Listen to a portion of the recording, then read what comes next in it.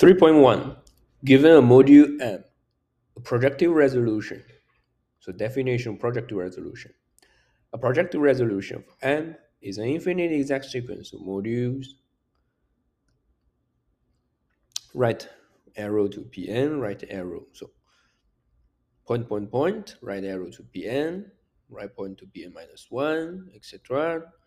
Right point to right arrow to P2, right arrow to P1, right arrow to P0, right arrow to M, right arrow to 0. Where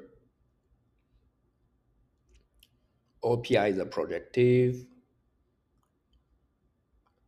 modules in that category.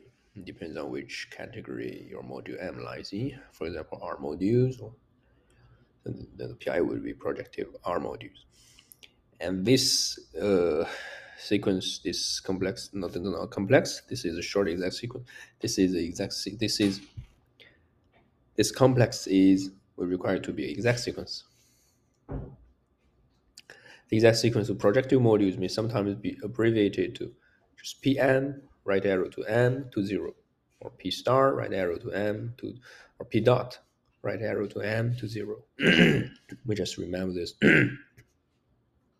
P dot part is starting from infinity to Pn to P2, P1, and P0, finally to M to 0. And when you compute the cohomology, cut out just this P dot part. 3.2. Every module possesses a projective resolution.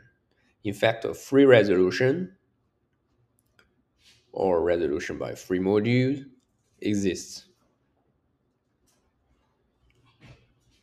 A free resolution or say a resolution by free modules exists.